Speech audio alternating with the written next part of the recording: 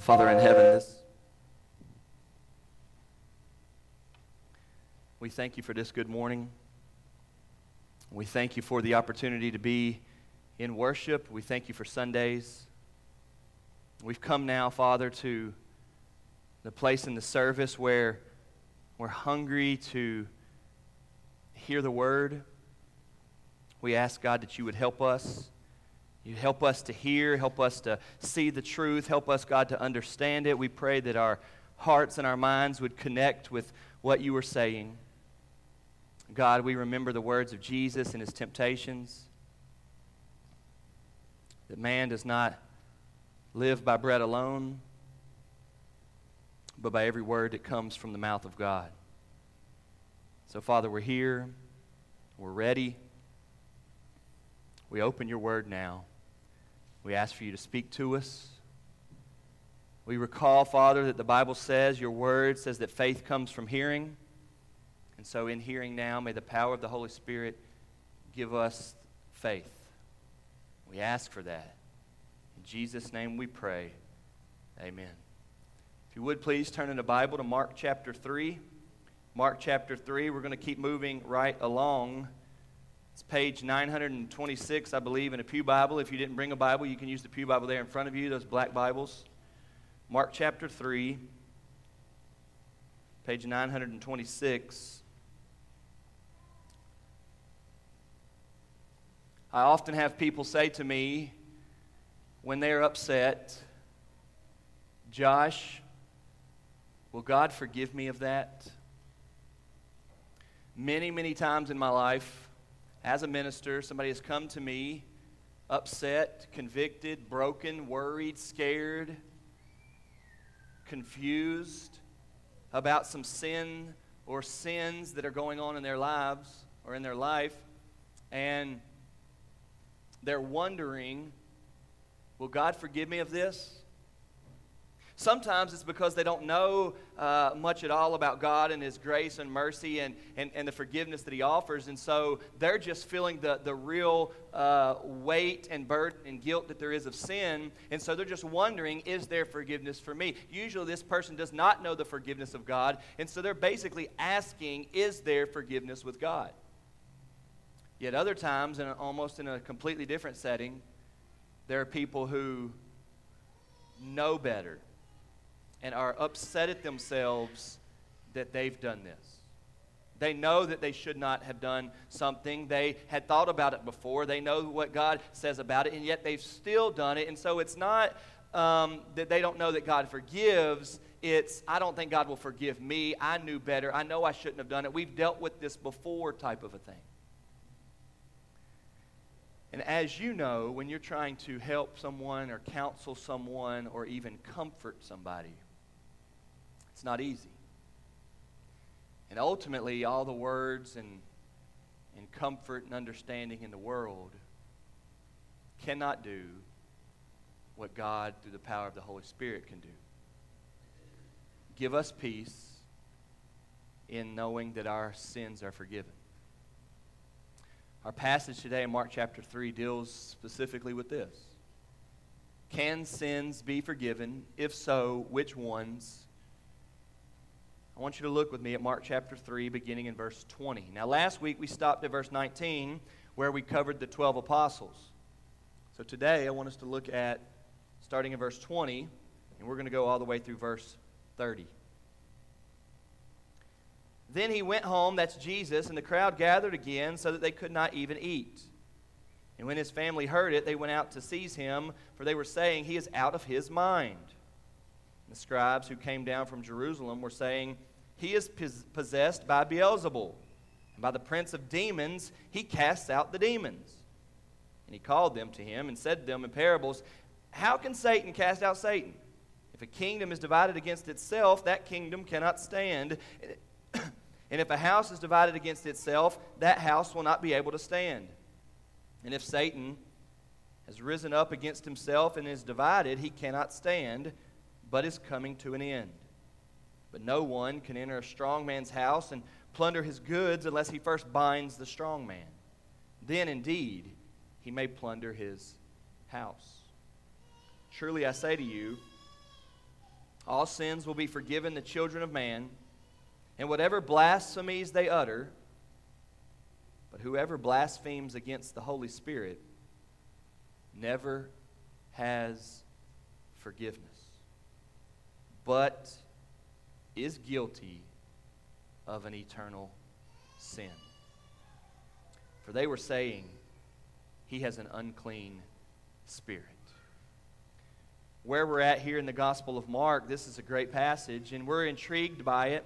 There's some heavy stuff here that we want to get to today, and I want to cover it. But at the same time, through the flow of the story of Mark's Gospel, we see this as a fascinating part of the story, of the narrative, if you will. I want to give you 3 simple points today. Number 1, confusion about Jesus. Confusion about Jesus. Number 2, confidence with Jesus. And number 3, condemnation without Jesus. Confusion about Jesus, confidence with Jesus, and lastly, condemnation without Jesus. So we begin with the confusion about Jesus.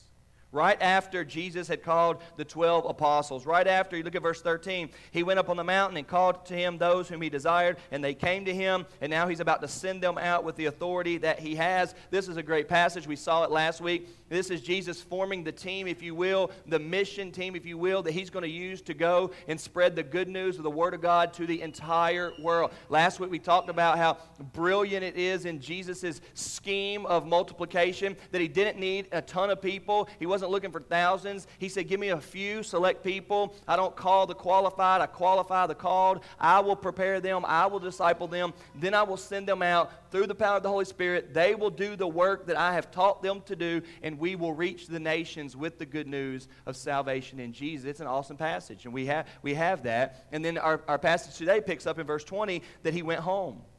Jesus goes home after that, and the crowd gathers again, and so many people that he could not even eat, or they could not even eat. And we've seen this already in the Gospel of Mark many times. People are now flocking to Jesus. They're hearing of his authoritative teaching. Nobody teaches like him. They're hearing that he can heal anybody. He can do miracles. Demons are scared of him. Demons obey him. Sick people are healed. Jesus is fascinating. He has already spoken that he has the power to forgive sins. They've already identified that this guy is saying he's God. He's claiming to be God because he is forgiving sins. You remember when they came through the roof with the paralyzed man and Jesus said, your sins are forgiven? And they said, well, why do you say sins are forgiven? Who do you think you are, God? And he said, well, which is easier? You want me to tell him to get up and walk? Okay, I'll tell him to get up and walk. He says, man, get up and walk and take your head. And he goes home. Jesus has modeled that if you want me to do a miracle and heal somebody, I'll do that. You want me to forgive their sins, then I can do that. And this is what he does. So crowds are gathered, and our passage in verse 20 picks up there again, and the crowds are there so that they could not even eat. And then Mark gives us this verse 21, that's an interesting comment to us. It says, when his family heard it, they went out to seize him. So it almost gives you this picture of the family thinking, well, what's going on with Jesus? A crowd again. They go and they get him, they seize him, and they make this statement, he is out of his mind. Now, I know that in your household, you often accuse people of being out of their mind, right?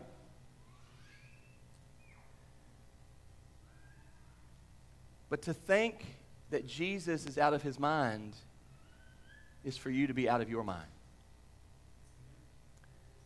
This is my first point here today, that there is a lot of confusion about Jesus. A lot of confusion in the world about God. And what is a big flaw of mine, and perhaps of yours, I think so, is that when we don't understand things, instead of thinking that we're the ones with the problem, we say they're the ones with the problem. Right? It is a tendency of prideful people to think that we're right and think that the other people are wrong. Like, this is the way we've always done it. What is your problem? And yet, when it comes to Jesus, God Almighty, our Lord and Savior, to have some misunderstanding or some confusion about him, or to think that he's out of his mind, is an error. Why not first thing, I don't understand this, I'm out of my mind. There's a problem with me. And what the Bible's teaching that we are sinful and that there's nobody that does good and that there's no one who seeks for God and that in our hearts we are prideful and sinful and that we are prone to sin against God, then it ought not to be our first thought that we're the ones that right or we know what's best or follow your own heart or this type of stuff. It ought to be, I need to be fueled, I need to be informed, I need to be taught by the power of God through the Holy Spirit. I need God to teach me that so that I'm not confused about the things of Jesus. And here we see them saying he is out of his mind. If there's anybody in the story that's out of their mind, it's certainly not Jesus. But it goes a little bit further. Immediately after that, the scribes who came down from Jerusalem, they were saying he is possessed by Beelzebul, and by the prince of demons he casts out the demons. So now you have some different people. You have his family saying he's out of his mind, but then you have the scribes, these people who write for the religious leaders. You have these people saying that he is filled with Satan. Beelzebul is just a name of Satan. What a statement. We may call people jerks or idiots or foolish or whatever like you like to call people, perhaps worse than those words, whatever you like to call people, but I don't often hear people calling people the devil. I don't hear many people say, man, he's just of the devil. He's of Satan. I don't hear people say that much. That's a large indictment. That's strong. And yet this is what they're saying about Jesus. Let me remind you that we have nowhere on record of Jesus ever doing anything wrong. Jesus never sinned. Jesus is love. Jesus is holiness in the flesh. Jesus is righteousness lived out. Jesus is full, complete obedience to the holy law of God. And yet, these people are saying he's of the devil. Can I warn you here today that in your confusion about understanding the things of God, you would not assume that you're right and put the blame on somebody else, especially Jesus himself? Would you humble yourself here today under the mighty hand of God and recognize that there's a lot of things that you don't know and that you don't understand, not only from the Scriptures but also about life? There are a lot of things in 2016 that are confusing to us, that are complicated, that are hard to deal with, tough to navigate, or whatever. And if there's anybody out there who knows what's right, knows what's true, knows how to deal with it, knows how to handle it, knows how we should understand it, take it in, and push it back, it is Jesus himself. May we admit here today that if there is some confusion about Jesus, the problem's not Jesus, the problem is with us. J.C. Ryle, commenting on this, says, Satan indeed is the chief promoter of religious divisions. If he cannot extinguish Christianity, which he cannot do, he labors to make Christians quarrel with one another and to set every man's hand against his neighbor. None knows better than the devil, he says, that to divide is to conquer. Confusion about Jesus has caused people all over the place to begin to wonder if God is even real. How many times have you heard somebody say something like this? Man, I don't even know what to think. I mean, I've got friends that believe in this God, and I got friends that believe in this God, and I got people that don't even believe in God, and they all seem to be good people to me. I don't know what's right. Or my buddy here goes to the Christian church, and y'all are Baptist church, we got a Methodist church over here. How do you know what's true? We hear these comments all the time. Listen, the effort of those who know God should be one who is trying to show that with God there is not confusion. Because with God there is not confusion.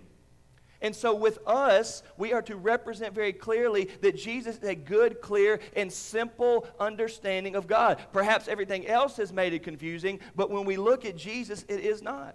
Paul writes this to the Corinthians in 1 Corinthians 14, verse 33. He says plainly, "For God is not a God of confusion, but God is a God of peace. Those who truly know God know it to be smooth and peaceful, His burden, His light." He says God is not a God of confusion. We have here a misunderstanding of Jesus. Just look what we have. We have His family saying that He's out of His mind, and we have the scribes thinking that He's of the devil. And yet, you and I have gathered here this Sunday morning because we think He's the truth, He's the answer, He's the Savior. That's why we're here. And so we've got these different ideas about Jesus. There's confusion about Jesus in the world, no doubt.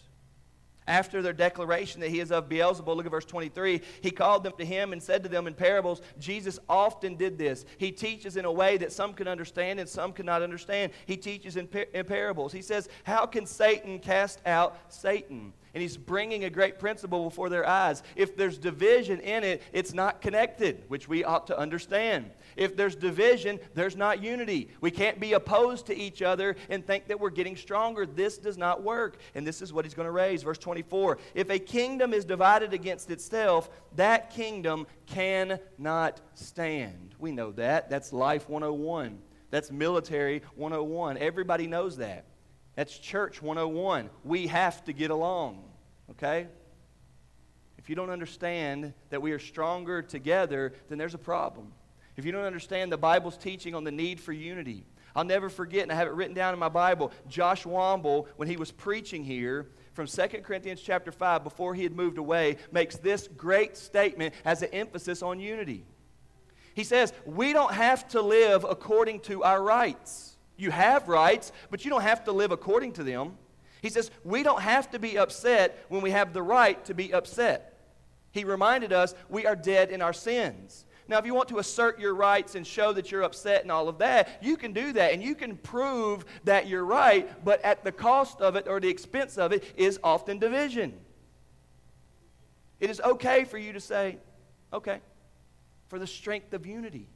Jesus is teaching the people here that once there starts to be division or opposition in a connected unit, we've got big problems. And they were saying that Jesus casting out demons had to be done because he wasn't a part of them, that he must have been the devil. So they were so convinced that they were right that they saw something they weren't familiar with. It was somebody not in their group doing things of God. They recognized that Jesus was of God. You remember John chapter 3, that was Nicodemus' first words. When Nicodemus came to Jesus, he says, teacher, we know that you're from God. Nobody can do what you do unless they're from God. So they were aware that Jesus had this godly element to him, but he's casting out demons, and they don't know anything about that. So they're like, what's going on here? And it can't be that we're wrong. It can't be that we're confused. It can't be that we're acting like the devil with all this division, judgmental, ungodly attitude. So here's what we're going to say. We're just going to call him the devil. And he's casting out the devil. So the devil's fighting the devil. That's what they're trying to say. It's foolish. It's confusing, truly. And if they'd have taken it at its word or at face value, if they'd have taken that he is, as John the Baptist said in chapter 1, behold the Lamb of God who takes away the sins of the world. If they had taken that he was the fulfilled promises of the Old Testament who had come here to die on the cross for their sins, to bring clarity to their confusion, to bring peace to their troubled hearts, to bring forgiveness to their guilt and their sins, if they would have taken all the stuff that they thought that they knew and processed it for what it truly is, it would have been very simple and not confusing. But no. It is only by the grace of God that somebody will truly humble themselves and say, I'm wrong. It is only the power of God inside of you that you will humble yourself and say, I'm wrong. I was confused. I didn't understand. I didn't know what I was talking about. I shouldn't have said anything. I was out of line. I was out of place. I was in error there. But they wouldn't do that. And so they start to claim that he must be the devil. So Jesus answers back and says, no, come on. Satan doesn't cast out Satan. If a kingdom's divided, it's not going to stand. Verse 25. And if a house is divided against itself, that house will not be able to stand. Folks, Jesus here doesn't seem to be teaching on marriage and the family and moms and dads and children and on your homes. But you need to hear this. Verse 25. Your house must be united.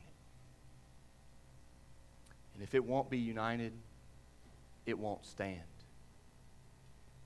And enough with the wishful thinking that a divided house will turn out okay. We need husbands to love wives and wives to love husbands and fathers and mothers to love children and work like crazy to make that a strong unity. He's talking here to the religious scribes about the kingdom of God, if you will.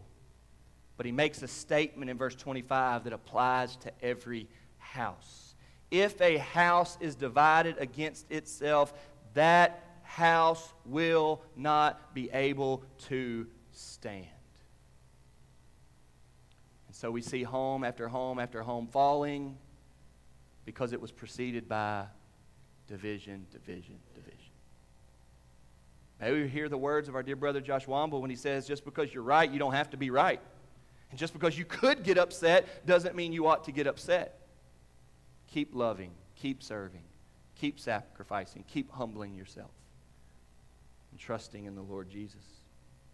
Then he goes to verse 26. If Satan has risen up against himself and is divided, he cannot stand, but he's coming to an end. In other words, if what y'all are saying is true, then something's wrong with Satan. He's on his way out. He's dying. He's going down. And then he makes this strong statement in verse 27 that I want us to hear, which I've made connection to when I've taught through Revelation here before, which was years ago.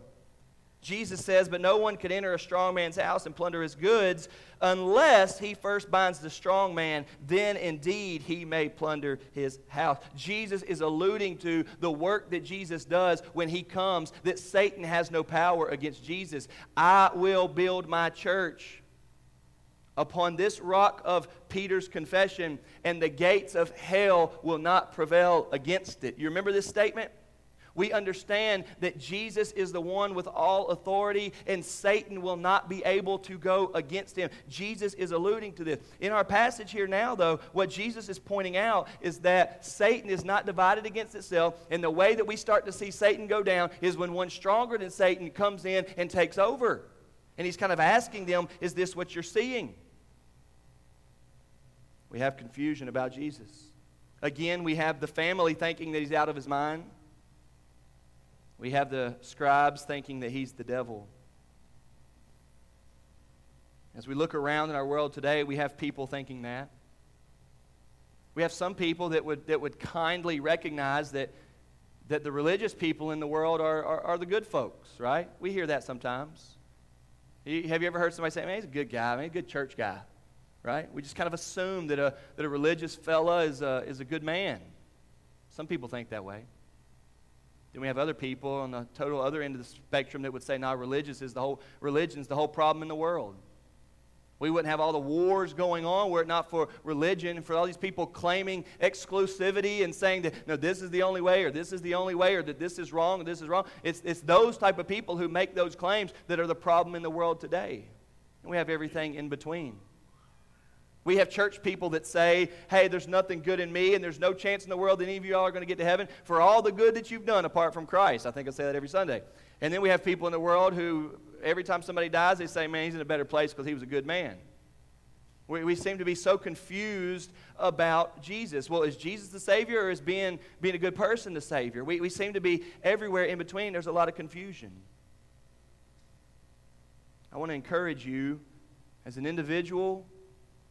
We know our church is moving in this direction, but I want to encourage you as an individual, as a leader in your family, that you would make your life's devotion to what is the truth.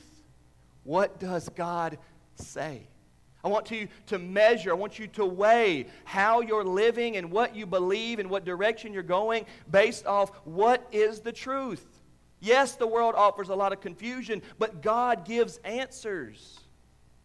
I'll never forget that verse in John 6:66. I've told it to you many times. I remember it because it's 666. It says that there was a great crowd of disciples following Jesus, and at that day, many of them turned back and no longer followed him. Jesus turns around and says to the others, y'all want to leave too? He didn't go chasing the ones walking away. He turned to the ones who hadn't left yet, and he says, do you want to leave too? And Peter speaks up and says, where are we going to go? You're the one that have the answers. You're the one that has the answers. Folks, there is a lot of confusion about Jesus. But Jesus, praise the Lord, has spoken. Jesus, in John chapter 1:18, has explained God to us. If you are confused here today, or your heart is full of questions, I encourage you to go to the source. Look to the Word.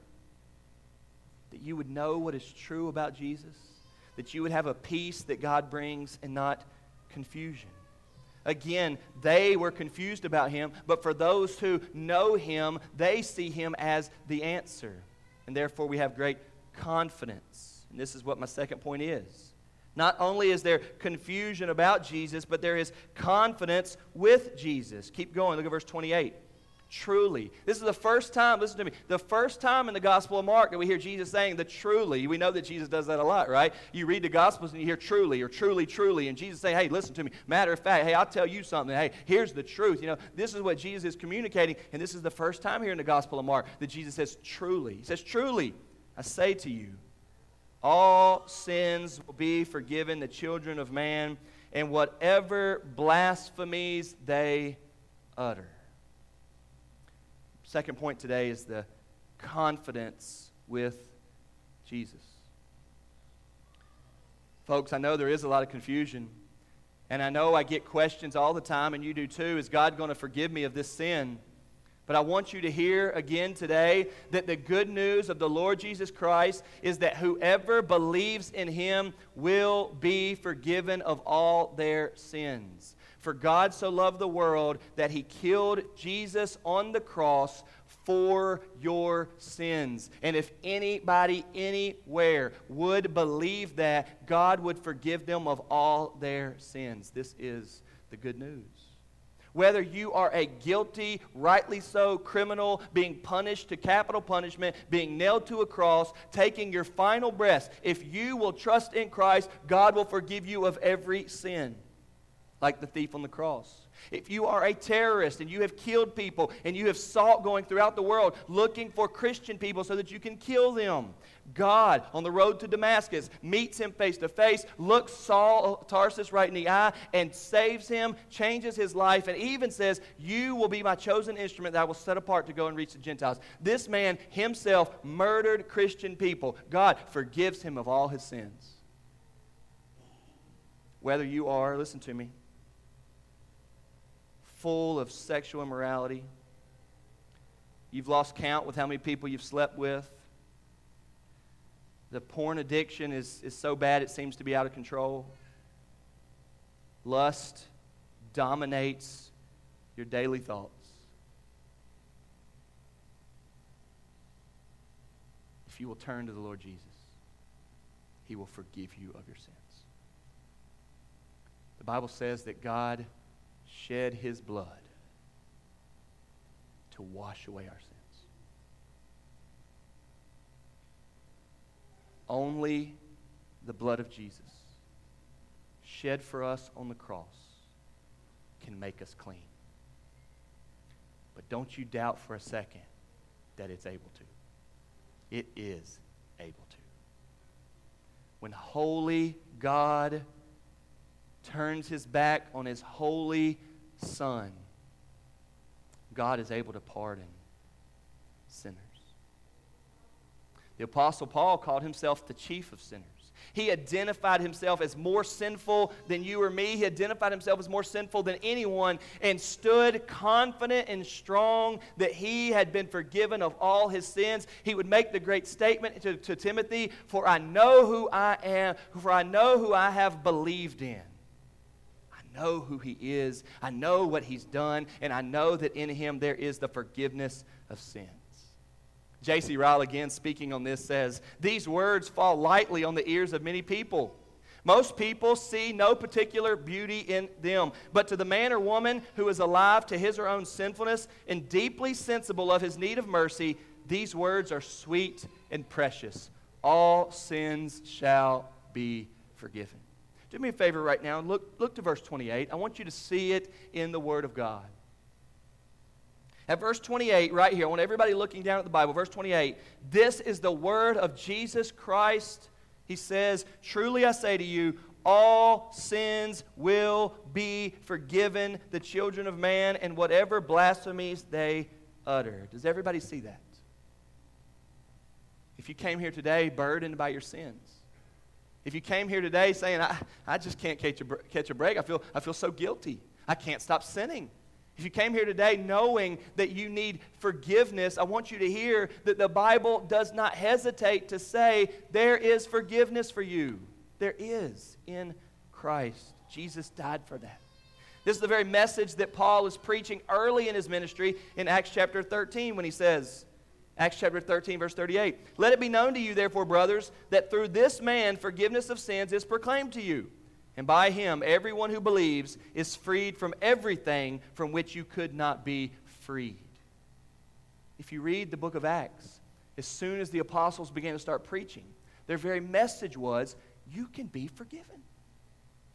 No matter who they talked to. They would be in a temple to these religious leaders and say, hey, but you can be forgiven. If you recognize that you killed Jesus on the cross, your sins, God will forgive you of that. If you'll admit that you did the worst sin ever by killing him, God will forgive you. Or then they end up somewhere else where they're not even religious people. They don't even have a God. Remember in Acts chapter 17, they have this sign up that says they're worshiping an unknown God. He says, you don't even know who God is, but I want to tell you this. You've sinned against God, the one true God, and he'll forgive you of that sin. I mean, the message of God is, I'll forgive you. There's no sins that are too bad. There's no sins that are too many. There's no sins that are too far. You can't be too bad as a kid to not be saved as an adult. You can't be too bad as an adult to not be changed at age 50 years old. There are no sins that are too much, too many, too bad. God will forgive you if you will trust in Christ. There is great confidence with Jesus. I mean, confidence with Jesus. But lastly, as we get here to the very end, verse 29, there's a but at the end of verse 28, the beginning of verse 29. If you were to only read verse 28 and never connect it to anything else, you perhaps would walk away thinking some universalism that, hey, everybody's going to be saved. Doesn't really matter. All sins, all blasphemies are going to be saved. And while there are a lot of people that believe that, the Lord Jesus did not believe that. The Lord Jesus did not believe that. The Lord Jesus does not believe that. The Lord Jesus did not teach that. Jesus does not want us to believe that or think that. Jesus says all sins and blasphemies will be forgiven, but one. But one. Verse 29. But whoever blasphemes against the Holy Spirit never has forgiveness, but is guilty of an eternal sin. For as much as we can find clarity on our confusion about Jesus, and for as much as we can have some sweet, strong confidence with Jesus, the humble, sobering truth of the world today is that there is condemnation without Jesus. We're not to smile at this. We're not to laugh at this. We're to be convicted. What is the sin that will never be forgiven? To quote Jesus, it is blaspheming against the Holy Spirit. What is the sin that will never be forgiven? It is blaspheming against the Holy Spirit. So you ask, okay, what is that? Earlier in the week, I believe it was probably Monday, I was reading the Bible to the boys at home, and I read them this passage, kind of leading up to it. I knew what would happen as soon as I read it. JJ says, all right, what's blaspheming the Holy Spirit mean? We hear it, and everybody knows that there is an unpardonable sin, but it says blasphemy against the Holy Spirit. What does that mean? Well, I want to explain. I want you to think about what is the Holy Spirit and what does it do. The Holy Spirit is the third person of the Trinity. You have the Father, the Son, and the Holy Spirit. All three are the one God. The three make up the one God. All three equal together. All three one and the same. All three different but equal and same. All three the one true God. If you can, turn with me to John chapter 16. We're going to see Jesus talk about the Holy Spirit a little bit. Now, the Holy Spirit was not there permanently dwelling in people while Jesus was there. This was important for Jesus to leave so that the Holy Spirit could come.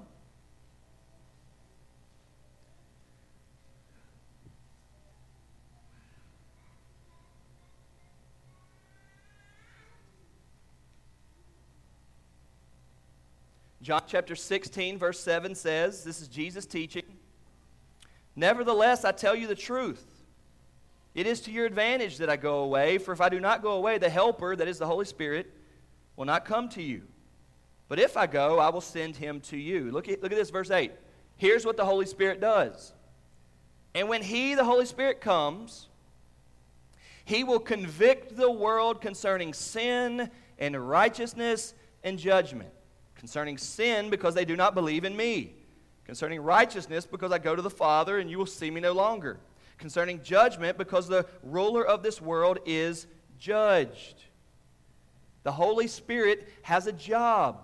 And the Holy Spirit's work that he does in the world is pointing people to the Lord Jesus. The Holy Spirit, listen, convicts you of your sins. You've probably felt that before. Convicts you of your sins.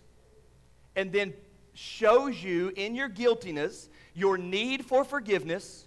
And points you to the Lord Jesus Christ as the place to find forgiveness. This is the Holy Spirit's job. The Holy Spirit is real. It's in the world. It convicts you of your sins. In your conviction, you feel guilty before God, and then it points you. The Holy Spirit is constantly saying, hey, look to Jesus. Look at the cross. Look at the resurrection. Look at the empty tomb. Look at the work that Jesus does. Look at the hope and forgiveness that can be found in him. This is what the Holy Spirit is constantly doing.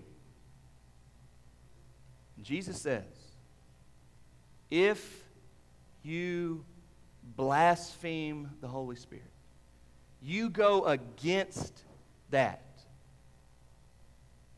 there is no salvation for you. If you go against the Holy Spirit convicting you of your sins, Holy Spirit convicts you of your sins and you make an excuse or you avoid it or you run from it, then how are you going to be forgiven? The Holy Spirit says you're guilty. You say, no, I'm not guilty. How are you going to be forgiven? Holy Spirit says you need to look to Jesus to get right. And you say, no, I don't need to look to Jesus. I'm a good person. The Holy Spirit's job is to convict you and point you to Jesus. To go against the Holy Spirit in blasphemy is to put yourself in a position where you can never experience the forgiveness of sins. In a simple way, think about it like this. Blasphemies are offenses directed at God, and sins are those things that we have done against people. Now, we can sin against God too, certainly, but to make a difference between blasphemies and sins in this verse, it is an offense against God. Dr. Stein writes, traditional Christianity, whether Lutheran, Reformed, Armenian, and so on, asserts that only through the work of the Spirit is saving faith possible. Thus, to blaspheme the Spirit's work, which seeks to lead a person to faith, is unforgivable in that it makes faith impossible. If you don't want to acknowledge that the Holy Spirit's convicting you, if you don't want to acknowledge that you are guilty before God, if you don't want to acknowledge that you need to run to Christ, if you don't want to acknowledge that you need to become a forgiven man through the Lord Jesus, if you don't want to acknowledge any of those things that the Holy Spirit's doing, you cannot be forgiven. John MacArthur, commenting on this, says, the singular use of the word sin indicates that a specific sin is in view. That of not believing in Jesus as Messiah and Son of God. This is the only sin, ultimately, that damns people to hell. Though all men are depraved, cursed by their violation of God's law, and sinful by nature, what ultimately damns them to hell is their unwillingness to believe in the Lord Jesus Christ as Savior. And I am totally mindful that here today, in the summer of 2016, there are not many people that agree. But I'd rather be against everybody else and believing Jesus. Jesus knows what is not confusing about forgiveness and salvation. And we do well to sit before Jesus and hear him teach us. Do you remember in Romans chapter 8, verse 1, which was that fourth stop on that Romans road that we've been talking about lately? There is therefore now no condemnation for those who are in Christ Jesus. Remember that verse? No condemnation for those who are in Christ. That's the confidence with Jesus. But there certainly is, unfortunately, condemnation for those who are not in Christ, who will not come to him, who are too hard-hearted or strong-minded or proud. Let us be strong in believing that there is an eternal God, and therefore also an eternal heaven and an eternal hell. And Jesus here teaches us that if you will go against the Holy Spirit, he says in verse 29, you are guilty of an eternal sin. What a sobering thought. Is that you? Are you still refusing to become a Christian? Do you know some Christians that don't represent Jesus really well, and so you're really, really hesitant to be one? Do you know some churches that have totally failed in representing God, and so they've burned you so bad that you're not sure if you really want to do the church thing? Can I ask you to ignore the things that are confusing and pick up the words of Jesus and hear him say, you're guilty of an eternal sin, or all sins will be forgiven for those who trust in Jesus and what he did on the cross. We'll close with this quote. Finally, if it be true that there is an eternal damnation, let us give diligence that we ourselves do not fall into it. Let us escape for our lives and not linger. Let us flee for refuge to the hope set before us in the gospel, and never rest till we know and feel that we are safe. And never, never let us be ashamed of seeking safety. Of sin and worldliness and the love of pleasure, we may well be ashamed. But may we never need be ashamed of seeking to be delivered from an eternal hell. We don't want you to go to hell. Charles Spurgeon says that if people will be condemned to hell, may they have to leap over our bodies to get there. May you know today that with Jesus there is great confidence. Your sins can be forgiven. You can go home today knowing heaven awaits you if you'll believe in Jesus. Let's pray. Father, thank you for Mark chapter 3. God, I hate the reality that religion's so confusing in the world. We so desire to labor to help it not be confusing. We want to bring clarity to the picture of God. But Father, it's you that does it in the heart. So we ask, Lord, today that you would help. That you would give us faith to believe. In Jesus' name we pray. Amen.